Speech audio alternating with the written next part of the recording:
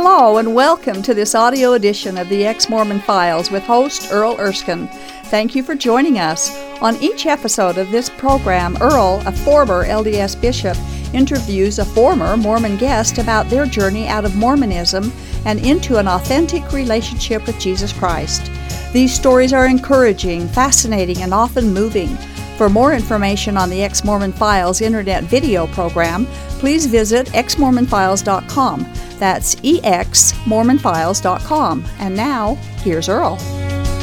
Good evening and welcome to the Ex-Mormon Files here in the heart of Salt Lake City. I'm your host, Bishop Earl, and as usual, I appreciate you spending some of your evening with me tonight and our guest, who just happens to be my daughter, Jennifer Rapkay. I appreciate you, Jennifer, coming and sharing your story. It's been kind of fun because you're the first of my children that I've interviewed. I interviewed Carla, or your mom a few months ago, and knowing everybody's story, I think intimately, it's kind of interesting to share with you. But anyway, from your perspective as a young person, you were born and raised in the church, is that true? Yes, that is very true. Born in the covenant, as they say. Yes. Yeah, so tell us a little bit about life in the Erskine household. In the Erskine household, it was all about the church. It was very strict, of course, and you were always either in the bishopric or the bishop, and I mean, it was all about the church. That was our life, wasn't it? It was completely our entire life. Yeah, I mean, it was family home everything. Evenings, it was family home evening every Monday. In fact, I remember if anyone called on Monday night, it was welcome to family. We had to answer, welcome to family home evening. I mean, that's just how we did it. It was scripture reading, and Sunday was family time, and no playing with friends, and no playing outside. And was that hard to? Be honest. You can share now. Be honest. Yeah. Now I won't get in trouble if I tell you the truth. No, you won't get in trouble now. Some days it was, but we just got used to it. Yeah. Mm-hmm. We went to church. Yeah, we just got used to it. We went to church. Yeah. And it's funny because we had our same spot in church, and of course you were in the bishopric or the bishop, so you always went early. Yeah. And so we would, get ready and get there, and the Erskines always had their same spot in sacrament meeting that would sit in, and we always had to get there a little bit early, and you'd always watch us from the stand, and so we of course always had to be on our best behavior. Oh, we got the evil eye a few times. Yeah. Primary and Sunday school. You were in primary and young women's. Sunday school and young women's, and and we were. Did you do the camp outs? Oh yeah. And I was always in the leadership in Beehive, and Beehive president. My maid and Laurel, and always did camp. And I remember Mom, I think, was. She did some. She was young women leader. Yeah, at times. So we did camp together, and of course then you would come up as the priesthood leader. Yeah. And so would have, testimony night. Did you ever bury your testimony around the campfire? Every year. Did you? Mm-hmm. Did you believe it was true? I did. Yeah. I remember believing it was true. Yeah. And I remember, having that feeling and tearing up. But I will tell you, I remember the last camp as a Laurel, and I remember as a teenager getting more into sinning, and I remember not feeling the Spirit as much. And you blamed yourself for that, I'm sure. Absolutely. Yeah. The guilt, and so because I felt so guilty as and I didn't do anything horrible. I was such a good teenager. Yeah. I didn't do the things that a lot of teenagers my age did. No, you're very good. But just the little things. Yeah. But you just didn't feel as worthy. But I didn't feel as worthy, and therefore I didn't, feel the Spirit as much. Did you take seminary? Oh, yes. Yeah. We were required to take seminary. And any questions ever come up there that never bothered you? Nope. And so every year took seminary graduate. Yeah. In fact, Todd was in my older brother. Yeah. Todd was in the seminary, on the seminary council, And I was actually kind of disappointed that I wasn't on the seminary council. And maybe because he was, you weren't. I mean, Maybe. sometimes they spread maybe, that but I around, was so disappointed that I didn't get that I wasn't. acknowledgement or something. But straight A's in seminary and graduated, and but it wasn't a choice. It was you know, and I shouldn't say requirement, but it was an expectation. Yeah. I remember being expected to. Well, that we take seminary. Yeah, and we just assume as parents, I think, raising you kids, that we, and I'm sure this is true of all LDS, that you're catching on to the testimony of Joseph Smith and the Book of Mormon, and that you're learning from Sunday school, primary, seminary teachers, all the things you're supposed to do. Your young women leaders are picked really because of their example. And did you feel like you learned good values and church things from these people? Absolutely. But I will say that when you say Joseph Smith, I feel like that's all we were taught.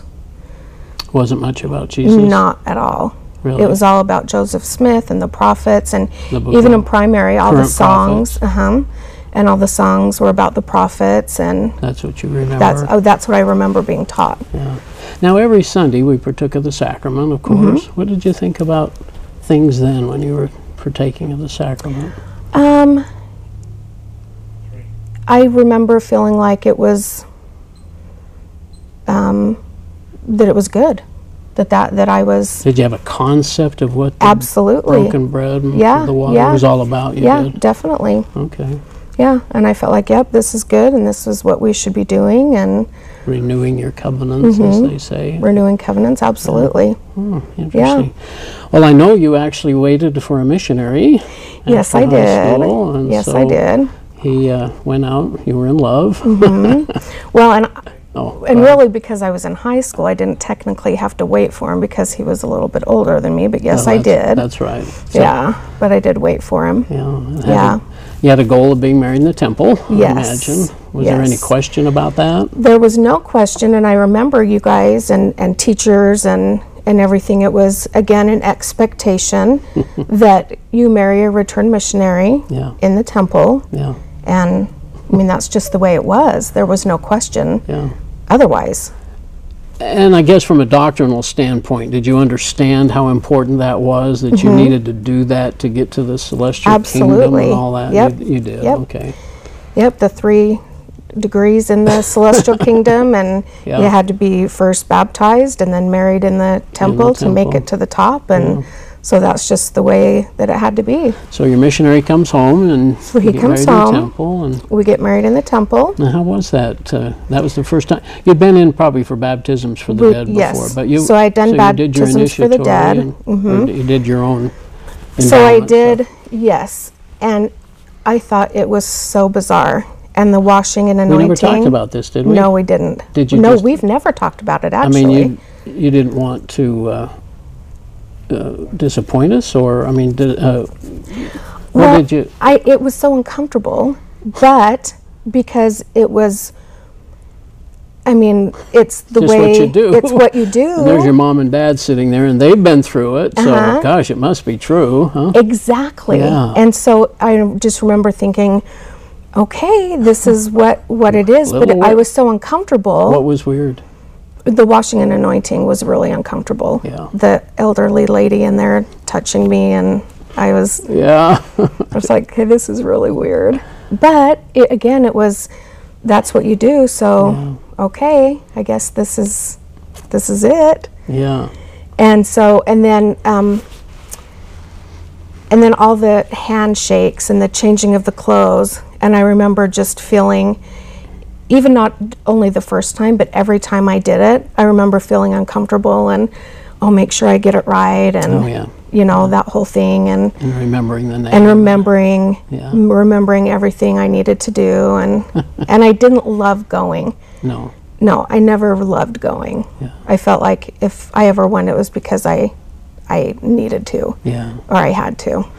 Well, you end up getting divorced from this young returned missionary. Yes. That's a whole other story. But yes, ended up getting divorced. But the one thing that I think comes of that, and I think we need to share it this way, is just that you felt, not to put words in your mouth, but you felt a lot of guilt from that.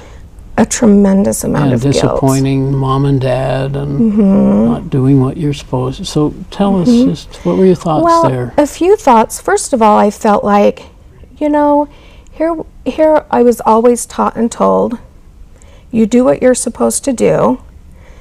You marry in the temple, or you marry your returned missionary in the temple, and you live happily ever after. Yeah, you'll be blessed. And and so when that didn't happen, it was like, well, wait a minute, no one ever told me this could happen. We didn't have children. You blamed yourself, did you? Totally, absolutely. Blame myself, And I think, too, because I didn't want to, quote unquote, get in trouble. Sure. So as soon as he got home from his mission, we ended up getting married, and I was 18. Yeah. But because we didn't want to get in trouble physically, we ended up just hurrying and getting married. Yeah. So to get married at such a young age, and it was really because you were trying to stay moral. Stay moral, and not. And I felt like I was ready, and I think I was mature for my age, and I think you guys felt like I was ready. Yeah. But there was a pressure to proceed quickly. Yes, and to stay moral. And anyway, so we end up not having children. I'm divorced. I feel guilt that my temple marriage ended, and feel guilt that I had, essentially broken his heart. But I just, life happened. Things had changed. We were married for 6 years, and it just didn't. Yeah. It just, didn't happen. But in the process, then I'm now 20-something, and I have absolutely no place in the church. I have my eternal marriage is over. I have no children. So Relief Society isn't the best fit. You didn't isn't a fit. Yeah. I had no place, and became inactive, and there was just no place for me. Yeah. And again, it was all about the church, right? I mean, you didn't have a relationship with Jesus. Not at all. With God. It was just and then you're feeling guilty about this church that you do have the relationship for. So. And yet the church was our entire life. Yeah. That's what. So what did you think? You were going to outer darkness? Exactly. Or exactly. What? Yeah. Exactly. Yeah. And so I felt like, hey, well, I've got to, figure this out somehow. I've got to get back into. Yeah. So I guess you reached a point eventually where you part of your story is our coming out a few years ago, right? So tell us if that's absolutely. So again, really just feeling like there wasn't a place for me at all, but yet because of your example and Mom's example, and okay, well, this is what I need to do and where I need to be, and that again, the guilt and the burden of not measuring up. Yes, of not measuring up, and then disappointing kind of disappointing you, and then just kind of going down the wrong path in life. Yeah. And not making the best choices when you're single, and you feel lost. Sometimes you don't make the best choices, and but at the same point you feel like, or I felt like, okay, I've got to get back and go to church, and gosh, I didn't want to. Really? I just had this. It didn't feel comfortable, or it wasn't providing anything. It wasn't, and I had absolutely no desire to go sit in sacrament meeting and gospel doctrine and Mother's Day programs. Exactly. I just had no desire to do that. Yeah. And then that wonderful day when you and I had a discussion, and we were driving in the car together, and you just said, Jen, I've got to tell you something. And I said, what, Dad? And you said, well, and I was so shocked. I had it just came out of the blue. Yeah. And you said, I've been having some doubts about the church. And I just remember, and I don't know that we've really ever discussed this. No, I don't think we have. But I just remember literally feeling a weight lifted off my shoulders. Really? Oh, Dad, it was like, and I remember you were driving and I was in the passenger seat, and I just remember really what? Tell me. like just so excited, this weight just, and then like, what? Tell me, what are you thinking? And then you kind of explaining a few things, and I just remember this feeling of excitement and, what have you found out? And of course, because of you, and I mean, you're a rock. I mean, I remember bragging to my friends, my dad's never sworn. I've never, heard him say a swear word. He's never tasted alcohol. He's never tasted coffee. I mean, you were the rock. Yeah. And so for you to say that, it was, I mean, really anything you ever said was, it is. Oh, that's my little girl speaking, I guess. But I really wish others had felt that same thing, that I'd built up enough credibility to have them say. But you absolutely did with me, and obviously still do. Yeah. That anything you say is... But the guilt just seemed to... Absolutely. Because why? I wasn't judging you now, or... No. See, that's the way I perceive it. I now have a freedom to not judge. I have no pride at all in my accomplishments or anyone else's accomplishments, because it's all God. But it wasn't that for you? Well, it partially, but the guilt, just because it was the church now no longer was controlling. Oh, okay. You know what I mean? Yeah. And so for you to not go to church was kind of a... that was the weight. It was that, again, that guilt and that burden of I've got to get back, I've got to go, now didn't matter anymore. Wow. Yeah. Now it was, okay, this thought in the back of my mind every day now doesn't matter. Yeah. But you had an experience, though. You want to share that a little bit? I do. Before, just one little interesting thing that I did want to mention that's kind of off the subject, but one thing I wanted to make mention is just how interesting, the church came out years ago and they didn't want us to use the word proud or prideful. Right. What's interesting, though, is growing up what proud Mormons we were. Yeah. And I remember if I ever saw someone with a cross, and I remember looking down on them or thinking, oh, they're not Mormon. You were a proud Mormon, weren't you? They're not Mormon, they're not as good as we are. Yeah. Or if we saw someone drinking or smoking ordering coffee or smoking or anything like that. So anyway, that was just a side note. Because we do that. We do. Just how proud we were. We're so judgmental. So judgmental. Yeah. Anyway. Yeah, that's a good point. But so just I think sometimes, and it's unfortunate that people do have to be broken, if you will. To really be humbled. To really be humbled. Yeah. And I think because of, my experiences and with divorce and just kind of not really having my way in life, I was broken. And I remember you and Mom, coming over one evening and talking to me, and I remember feeling really down and broken and lost. Yeah. And I remember after you left and having what I would consider my born again experience, and just that it was early in the morning, not really a dream, but just feeling, I just remember visualizing in my mind, standing at the bottom of a mountain and seeing the Savior at the top. And I remember feeling like the mountain was the church, the LDS church. And I remembered climbing this mountain trying to get to God. And I couldn't, and I kept slipping. and I remember finally reaching the top and reaching God, reaching Jesus. And I remember hugging him and saying, oh, I've missed you. Wow. I've missed you. And I feel like that was kind of a born again moment for me. Yeah.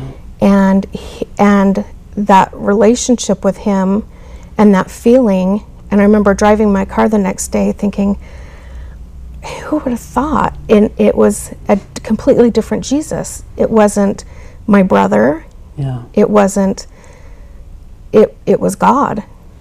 And was it, had the mountain gone at that point? Yes, and the mountain was gone. I remember you saying that. Yeah, the mountain was gone.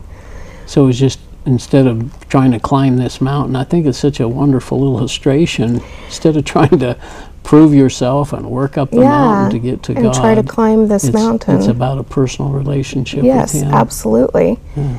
And it was really interesting. It wasn't a dream. It was just kind of a... But it was a clear message. It was a clear message, just kind of a thought in my mind.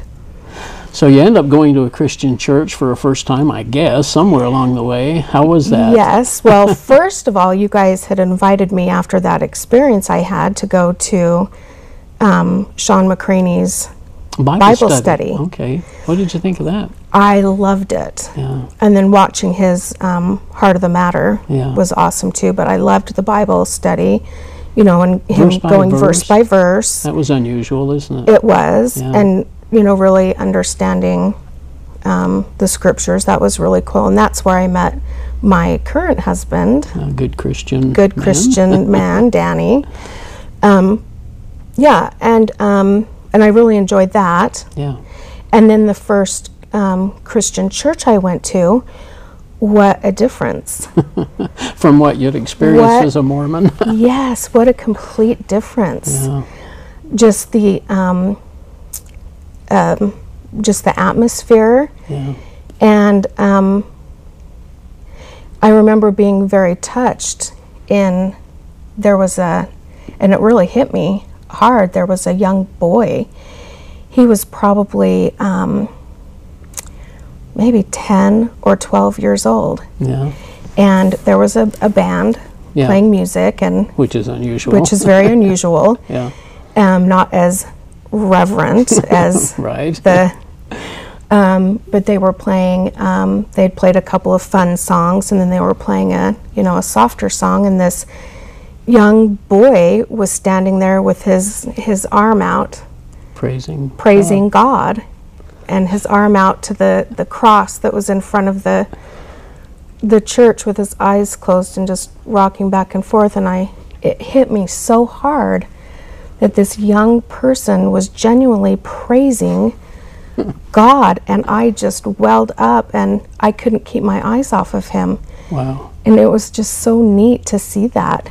He wasn't there because he had to be. He wasn't there because Mom and Dad made him be there, or because he had to pass the sacrament that day, or anything. It was anyway, I couldn't keep my eyes off of him, but I had to because he kept making me cry. But it was such a neat thing to see. Yeah, isn't it? The whole worship concept is just so different. It's about so Jesus. Different. The words of the music and all is just praising God. Mm-hmm. And it's just so different. It is. There's no praising men at all. Yep, it's just praising God. So is the Bible, I don't know what you really experienced with the Bible before. Seminary, I suppose. Yeah, seminary, we read the Bible, but that was, that was really it. But in church, we never, occasionally would refer to a scripture in the Bible, but it was always about, here and there. The Book of Mormon. Yeah. So. And now you've read a few scriptures, I'm sure. Yes, absolutely. A little differently than you were used to reading them. Yep. Prayers any different now? Yeah, Do you feel definitely. like you're praying to a different God? Absolutely. Yeah.